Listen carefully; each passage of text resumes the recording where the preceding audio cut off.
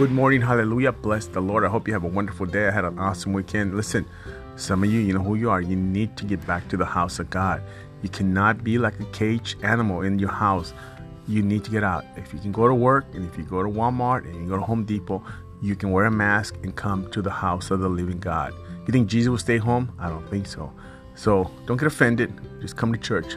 That's all. And if you don't want to come, fine. Just tell me you don't want to come. That's okay. Love you. Pray for you. The verse for today is 1 Timothy 2:5. For there's one God, one mediator, who can reconcile God and humanity, the man Christ Jesus. That's it. Bang. It's not COVID. It's not the government. Listen, the government ain't done nothing right. So everything they touch, they mess up. And you trust him with this COVID, you better think about it.